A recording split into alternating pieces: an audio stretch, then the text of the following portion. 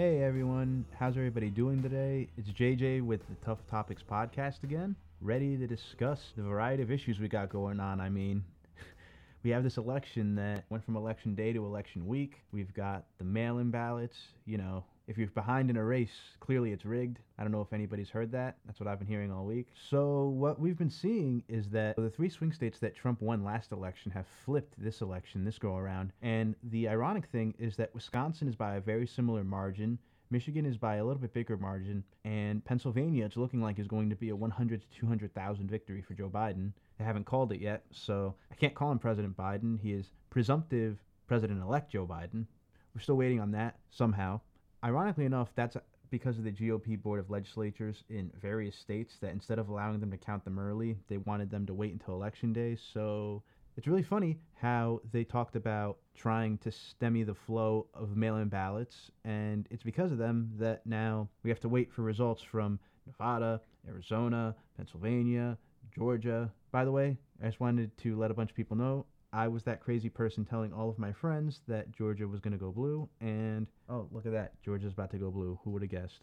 What is the after effects of this election? If you were to look at the Senate races and the House races, it has been an absolute disaster for centrist Democrats. And it's funny because people were thinking, hey, all we have to do is associate the Republican Party with Donald Trump, take advantage of Trump's unpopularity, and there will be a blue wave. Well, needless to say, there was no blue wave incoming. Unfortunately, it's going to come down to the two runoff elections in Georgia to decide whether or not we get Senate control. All these political experts like Alyssa Milano and Brooklyn Dad, unfortunately, they're so excited with Trump being gone, they don't realize that we could have a Biden presidency with a Republican Senate. So what that is pretty much setting us up for is a repeat of the later Obama years, where it's notorious to cast blame on the Republican-held Senate for denying Obama progress, pretty much. Granted, it's not true because Obama wanted a bunch of half measures, but I digress. So I think, personally speaking, that this is a massive repudiation of centrist Democrats. I think that, if anything, this does not bode well for the 2022 midterms. I think it's going to be a bloodbath the way things are shaping up right now. When you look at various states such as Maine or even South Carolina or Kentucky, all this money was raised to try to help these candidates to pull through against unpopular incumbents. And outside of Maine, they got smacked around pretty heavily. We all kind of called McGrath getting blown out in Kentucky. That was not unexpected. In fact, we would have been more surprised if it was tight. I think the fact that the two highest fundraised candidates of all time, Jamie Harrison and Amy McGrath, both got destroyed. And we're talking like we pumped not over, but pretty close to $200 million into these two Senate races. Don't get me wrong, I understand that there were multiple Senate races that were winnable and that we failed on, but I'm focusing on those two because that's where most of the big money from across the country was donated to. We had all these blue check Democrats talking about how, oh, everybody donate to Amy McGrath, donate to Jamie Harrison. I couldn't even log on to Facebook to yell at old people without getting an ad for Jamie Harrison. And it was great because the Amy McGrath ads, oh, we are within 1 point of Mitch McConnell. Yeah, well, no, Amy, you weren't. In fact, you lost by like 10.2 points, so you weren't even competitive. Frankly, that was putting a garbage can in front of a tractor trailer telling it to stop it. I digress. So what does it mean if we're going to have a Republican Senate, a slight plurality in the House of Representatives, and a Biden presidency? What that means essentially is that we're still going to have a tug of war in the United States in regards to the control of the government. Don't get me wrong, by some small measure, is Biden more likely to get some form of compromise with Mitch McConnell? I mean, yeah, that's kind of been one of our main criticisms, is that one can argue that Republicans have a little too much sway with Joe Biden, that he is too likely to compromise and acquiesce to the demands of the Republican Party. And that's kind of been one of our central issues with Joe Biden, is that instead of actually pushing for policies that are going to help out the working class, they're more concerned with not alienating the Republican Party. Andrew Yang brought up a really good point that a bunch of people attacked him over when he said that Democrats are the party of the coastal elites. But he's exactly right. When you look at the electoral map and you look at all of these counties, what you can tell is that Trump heavily dominated the rural vote. the working class vote. People are just out here saying, "Oh no, it's just a bunch of racist white people that just hate minorities." That type of thinking is what got us Trump in the first place. It's completely brain dead to be thinking that that type of rhetoric is going to help fix the problems that the Democratic Party is running into. These people just want to feel seen and they want to feel heard, and telling them that they're racist, that they're stupid, because there's another map that somebody shared on Twitter where somebody was talking about how, oh, there must be a correlation between these states voting red and having the lowest education system, lowest education ranking in the country. And that kind of classist, elitist nonsense is exactly why the Democratic Party is having the problems that it's been having.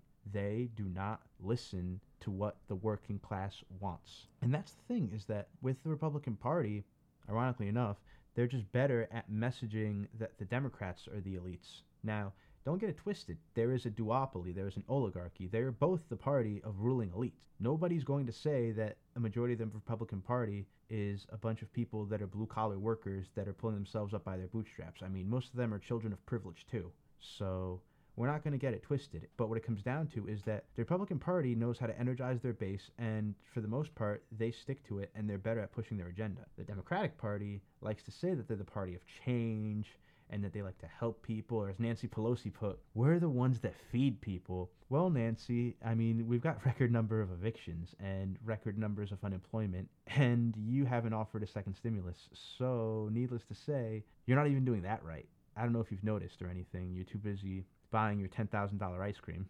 And that's the thing, is that Nancy Pelosi, let me tell you something, Nancy Pelosi needs to be replaced as the Speaker of the House. That is 100,000% one of the first steps to progress we need to take. And the thing is that I'm not naive enough to say that she's going to be replaced by a social democrat. By the way, we're canceling the term progressive because liberals co-opted that. We've got people like Jamie Harrison calling themselves progressive when they're just stale as like 4-month-old bread. So that's not going to work. I don't believe that they're going to nominate a social democrat as the Speaker of the House. In fact, it can even be another milquetoast centrist. Like, I've heard rumors that it's going to be Hakeem Jeffries, which, I mean, that's pathetic. He's terrible. He's awful at his job, too. And he's very anti-progress, anti-progressive, anti-social democrat.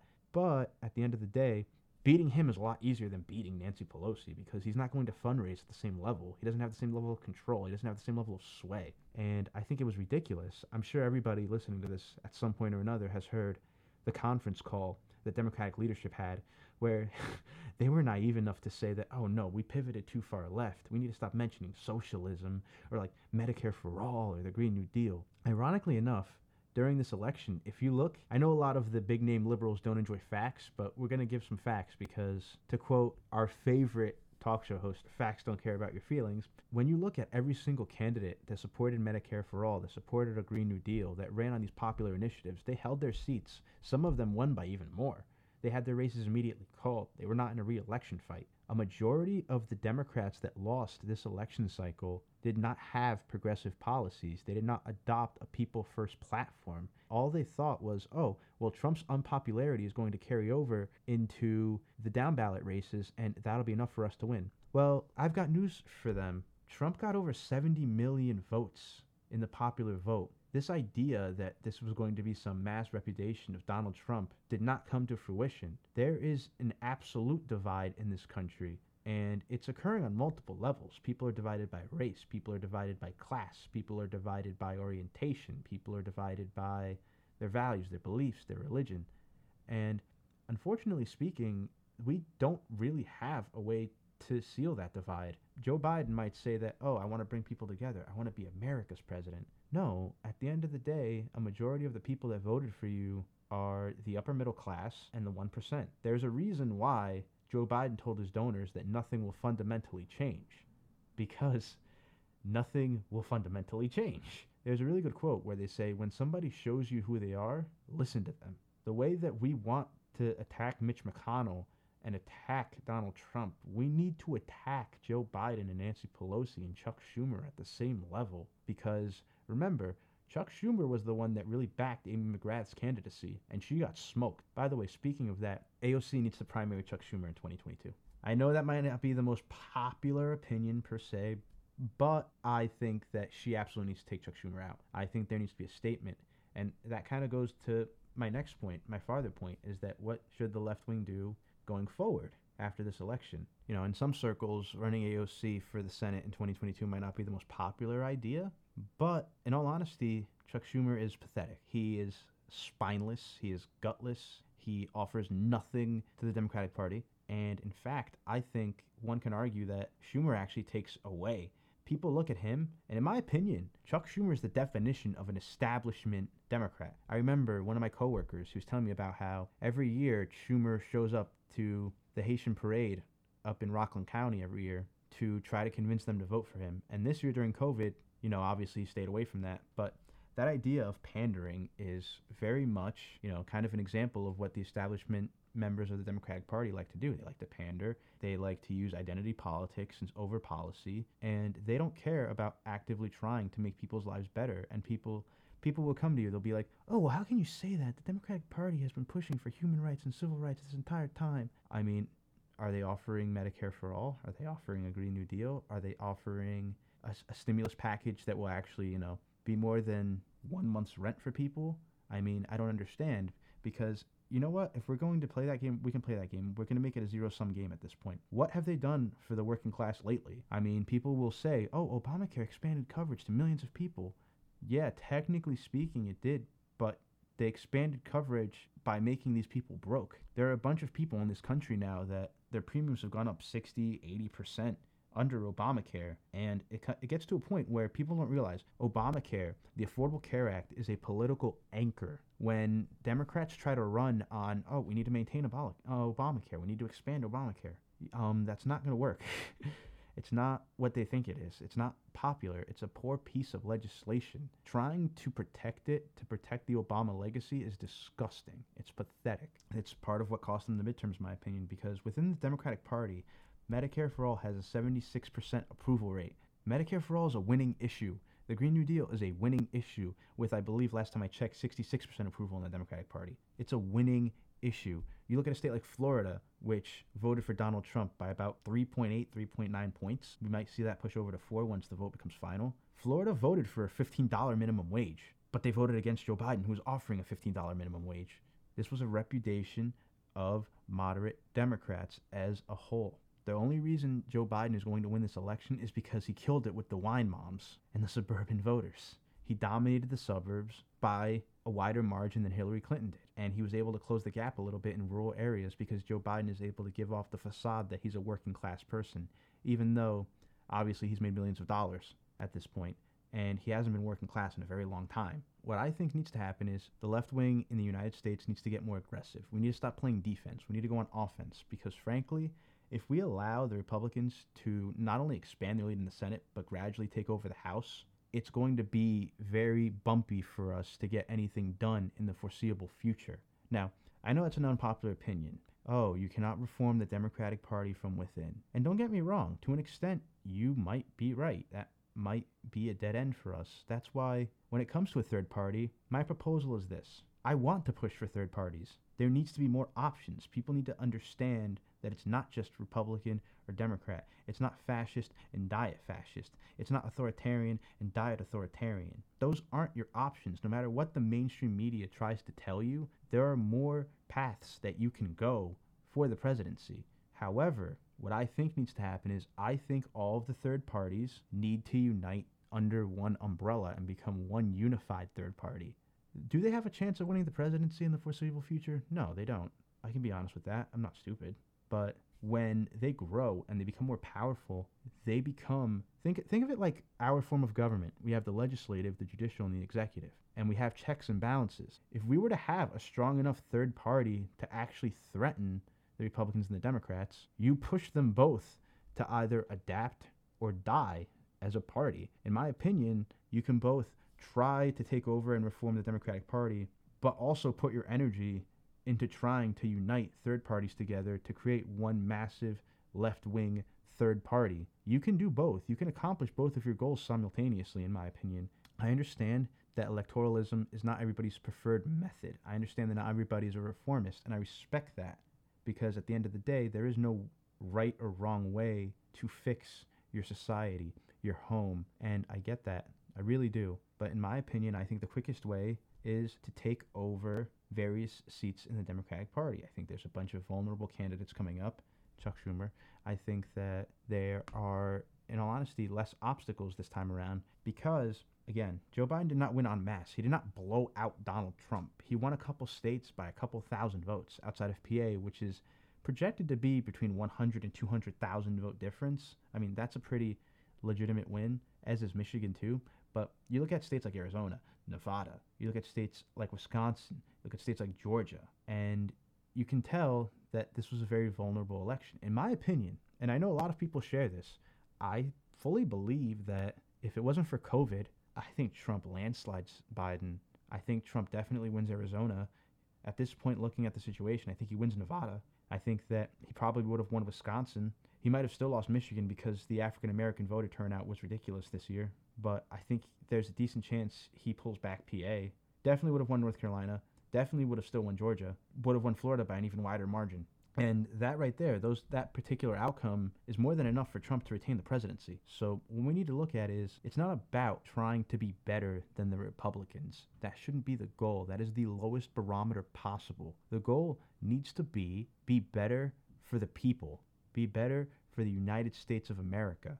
Because at the end of the day, this is our home and we need to be doing right by the people that live here. The fact that Biden can get away with saying nothing will fundamentally change and still win, I don't look at this election in general as an endorsement of Joe Biden. This was not the blowout a lot of people thought it would be, for whatever reason. I don't know what people were thinking when they said that either of these two were going to landslide. That just wasn't feasible. Trump was incredibly unpopular, relatively speaking, as an incumbent president, and Biden was also really unpopular. I mean, we hear these things about him, not having the best cognitive faculties, or he has a tendency to have gaffes in his speeches that just you have no idea what he's trying to say, like Mr. Hairy Legs himself. Biden says these things and it's not that difficult to see why people wouldn't want to vote for him.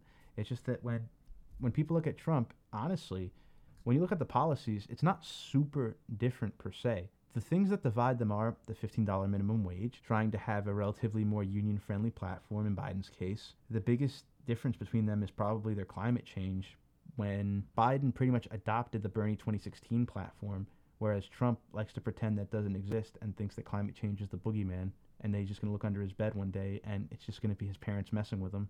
I think that's probably the key difference between the two, is their climate change proposals.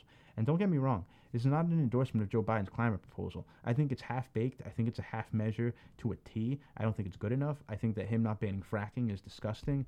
And people using this, oh, well, it could hurt him in Pennsylvania. 55% of workers in Pennsylvania were in favor of a fracking ban. So that is a manufactured talking point that people use because they don't want to admit the fact that we need to transition away from fossil fuel energy. It is ridiculous at this point to try to defend the oil industry, the fossil fuel industry, acting like they aren't the ones directly killing the planet. And there's also the fact that I haven't heard anything about Biden trying to cut the military budget. I mean, are you kidding me?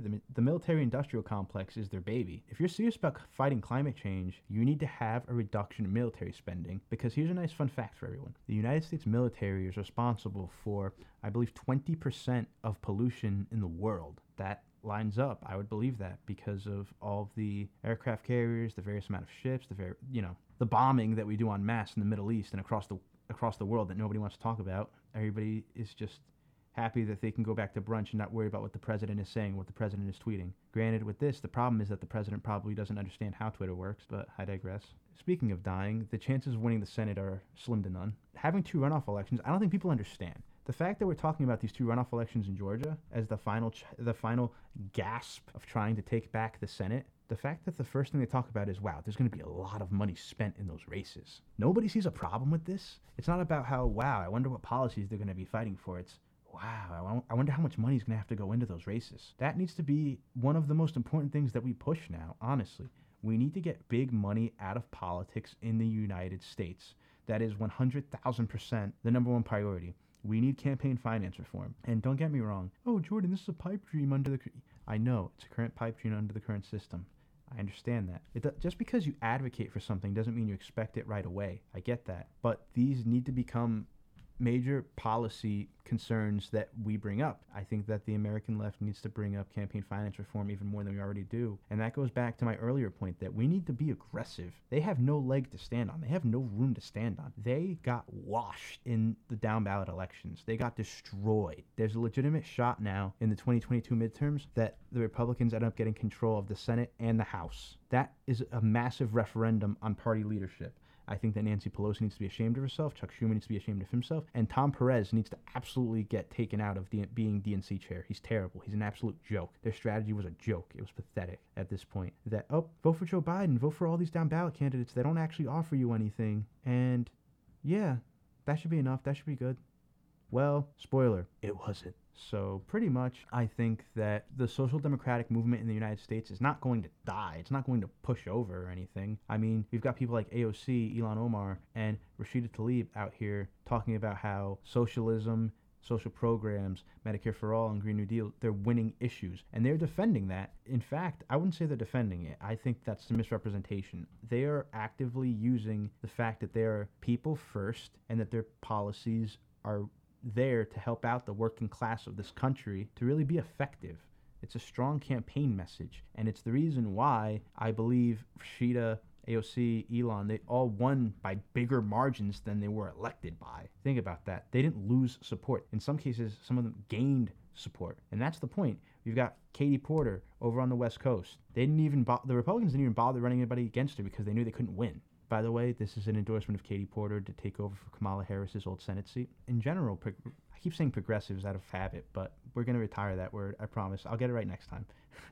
The social democratic movement in the United States needs to continue. I think that there's going to be an actual wave of progressives winning. The first step needs to be in 2021, we need to begin winning county chairs so that way we can have legitimate and fair primary elections. Everybody needs to focus on the local races because here's the thing, everybody wants to focus on the federal races. Focus on your local elections. Look at your school board, look at your city chair, look at your council members, look at your electors, look at everything that you possibly can in your town because that's where all the change starts. It starts at the local level. It starts at the local and state level because at the end of the day, if you are not accomplishing your goals at the local and state level, how do you expect to get any closer at the federal level? We all like to complain that the boomers are the only ones to show up to the polls, but they're the ones that sit through every single city council meeting trying to elect their mayor or their board of governors in general. I know it seems tedious, but at the end of the day, if we want this bad enough, these are the kind of things we have to do. Change starts with a local initiative and works its way up. Most people, they're like, oh no, Biden won, that's it, the agenda. No, the agenda only dies if you let it. The push for social democracy in this country only dies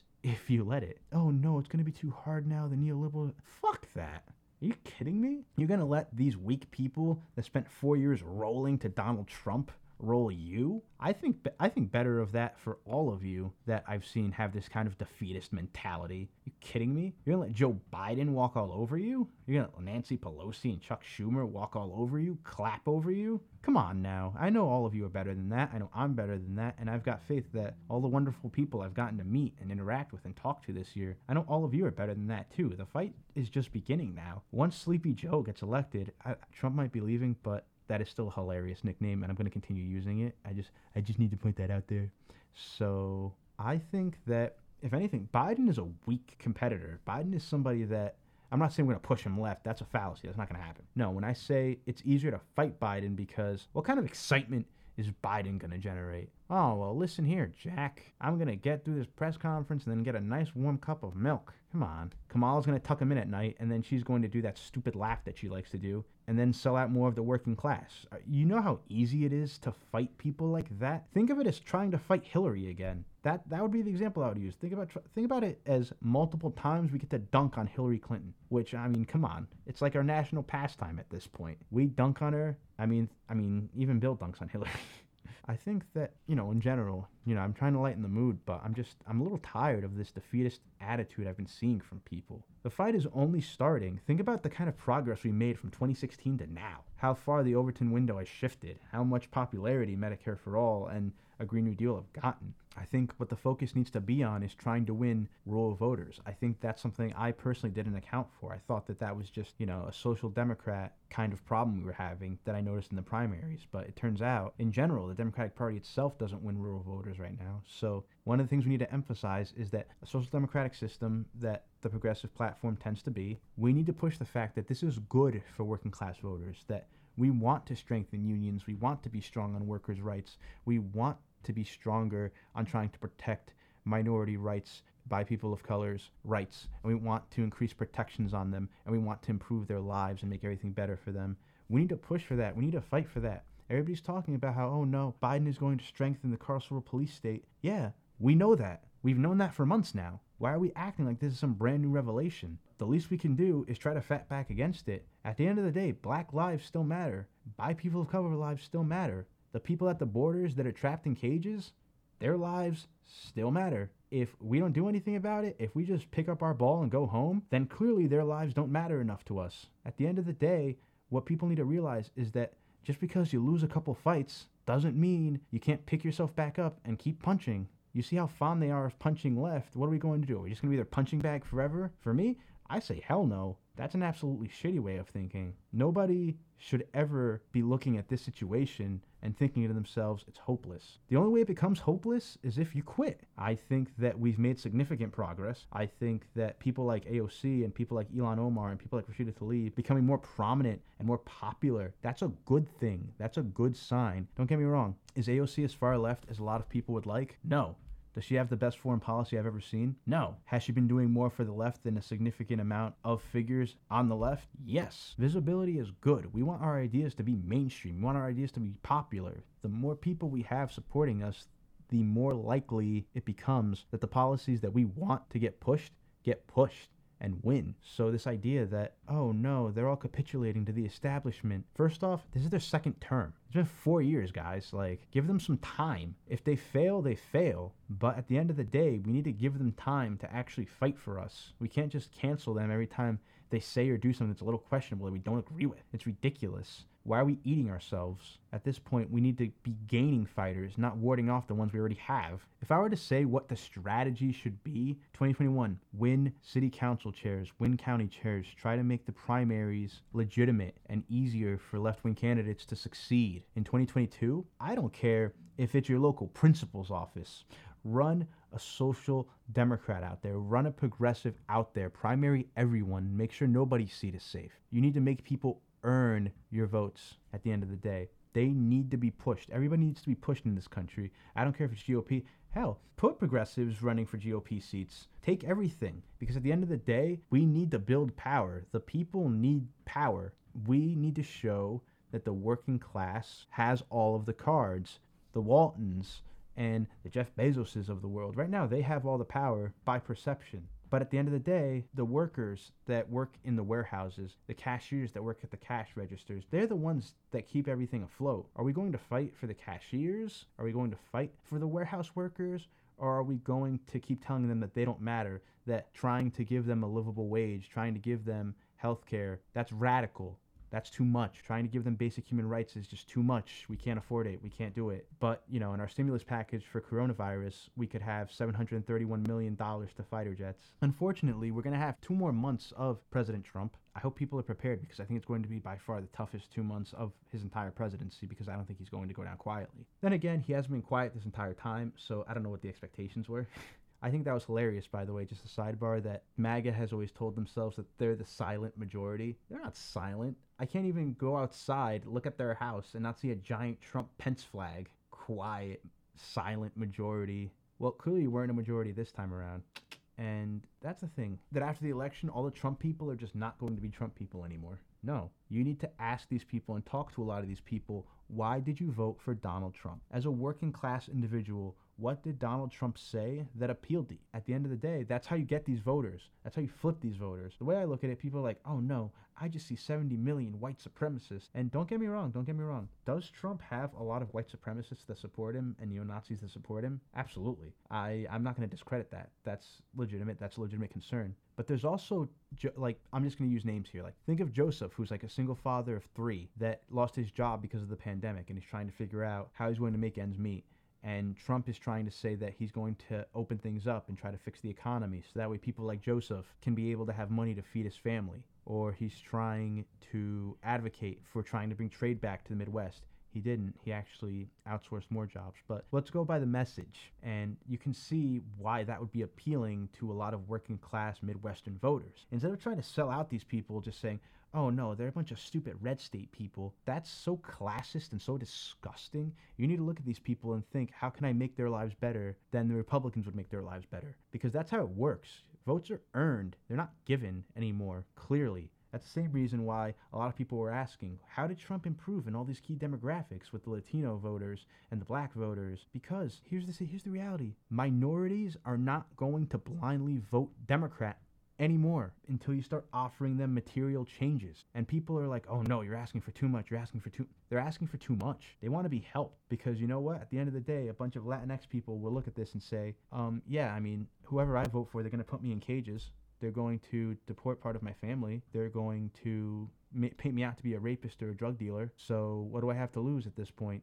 now? Because no matter what, I feel like I'm not seen, I'm not heard. And it's, it's the same situation for black voters. Do I vote for Donald Trump, who has further escalated the police state? Or do I vote for Joe Biden, who helped create the police state, as well as have Kamala Harris on the ticket, who has enforced the shit out of the police state that Joe Biden created? When you think about it, it's a very sad situation we've put ourselves in. To question any kind of minority for making the decision that they feel best affects them and their family is disgusting. They reached the conclusion that they did, referring to the people that may have decided to vote for Trump if they're a minority. They reached the conclusion that they did because they don't trust the Democratic Party anymore. Instead of trying to look at that and treating it as a referendum to try to outreach to these people just want to say, oh no, there's a bunch of hateful, disgusting people. All right, let's flip that. We don't like it when they try to say that all Democrats are a bunch of communists trying to make sure that nobody's trying to get any money anymore and that everything is going to die and they're going to attack the infrastructure of the United States and that's it. I mean, we don't appreciate getting called the radicals that they portray us to be, so why are we going to do that to them? It's disgusting.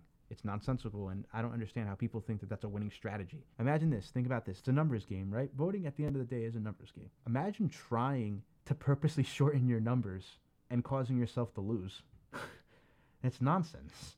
It's ridiculous. The voter outreach we need in America, we need to start working on trying to win back rural voters. It's either we do that or we are going to lose in 2024 to a further radicalized fascist running out of the Republican Party who is going to have control of the House and the Senate. We need to take this relative victory, I say that in air quotes, and immediately begin to talk about how much Biden needs to be checked and held accountable. And not just Biden, but the entire Democratic Party. At the end of the day, you're the ones running the show now. So if Biden comes in there and he has a bad COVID response, we need to keep that same energy that we had when Trump had a shitty COVID response. If Biden is committing massive war crimes, which we know are coming, hold him accountable to the massive war crimes that are coming. The Obama administration, they kept everything under wraps. We need to let them know this is a different time now. We are going to call out any bullshit that we see the Democratic Party do. We're going to hold them accountable. And at the end of the day, if 2024 rolls around and the Republicans are running out another fascist and the Democrats want to nominate another centrist Democrat to get smoked in the general election, then you know what? At that point, they don't deserve our support. They don't get our support. That's the reality of the situation. I know a couple people broke this go around and they wanted to vote for Biden because they saw the current present danger that Trump was giving to a lot of marginalized people and reproductive rights. I understand that and I respect that. That was a very difficult decision. All I ask is that now we need to make sure that what we voted for is protected, or else at this point everything is going to crumble. So I would say bottom line, takeaway from this election, we need to do better with rural voters. Trumpism is a legitimate part of American life now, and we need to come to that reality that it's not going anywhere just because Trump has presumptively been defeated, and we need to work on not being so defeatist about the situation and just starting to plan and organize for 2021, 2022, and 2024, because at the end of the day right now, we have all the cards clearly. Our platform wins. Theirs loses at the state level right now, and once they don't have the boogeyman to run against, that's it. Once Trump is gone, they can't run on, we're the party that's not Trump, vote for us. He's gone at that point. He's a figment of their imagination at that point. All he's going to do is fundraise and endorse Republicans. That's it. So either we come together and try to actually beat the Democratic Party as a unified weapon, or that's that. Honestly, I think that we need to infiltrate and reform and destroy the Democratic Party, expand the third parties, and become one unified umbrella. For sure, by having that unified third party, we can check the Republicans and Democrats. That would be my biggest takeaway from that. Now, you might say, oh, well, Jordan, they only got 0.2% of the vote. Well, yeah, they only got 0.2% of the vote because the media didn't pay any attention to them. And that's by design. They don't want people to understand that better things are possible because at the end of the day, both parties run the media. They don't want you to know that their platforms suck. They don't want you to know that there are better things that are possible. They want you to cave and crumble like the generations before you. And it needs to be known that we will not do that at all. Fate of the planet is too important. Workers' rights are too important. The liberation of bi people of color is too important. The liberation of people whose gender identities are constantly under attack is important. In general, the liberation of all marginalized people in the United States of America is more important than this feeling of dread everybody is feeling because of the Democratic Party. All right? Because at the end of the day, a lot of us got involved into this because of the Bernie Sanders campaign. So the best message I would say is it's not me, it's us. And the idea is we all need to fight for somebody that we don't know. And I think that that couldn't possibly be said any better. I think that it's essential that everybody gets off their ass in 2021 and 2022 and 2023 and 2024 and either put up or shut up at that point. Try to create change or get out of the way. But clearly, we've all beaten the election to death at this point. I just wanted to give away my thoughts on it. I would like to thank anybody that takes the time out to listen, and I'll be back with you next time. Just remember, on Twitter, I am JJ is a socialist, but I'm pretty sure a lot of you already knew that. And I hope you have a good day, no matter what day you guys end up hearing this.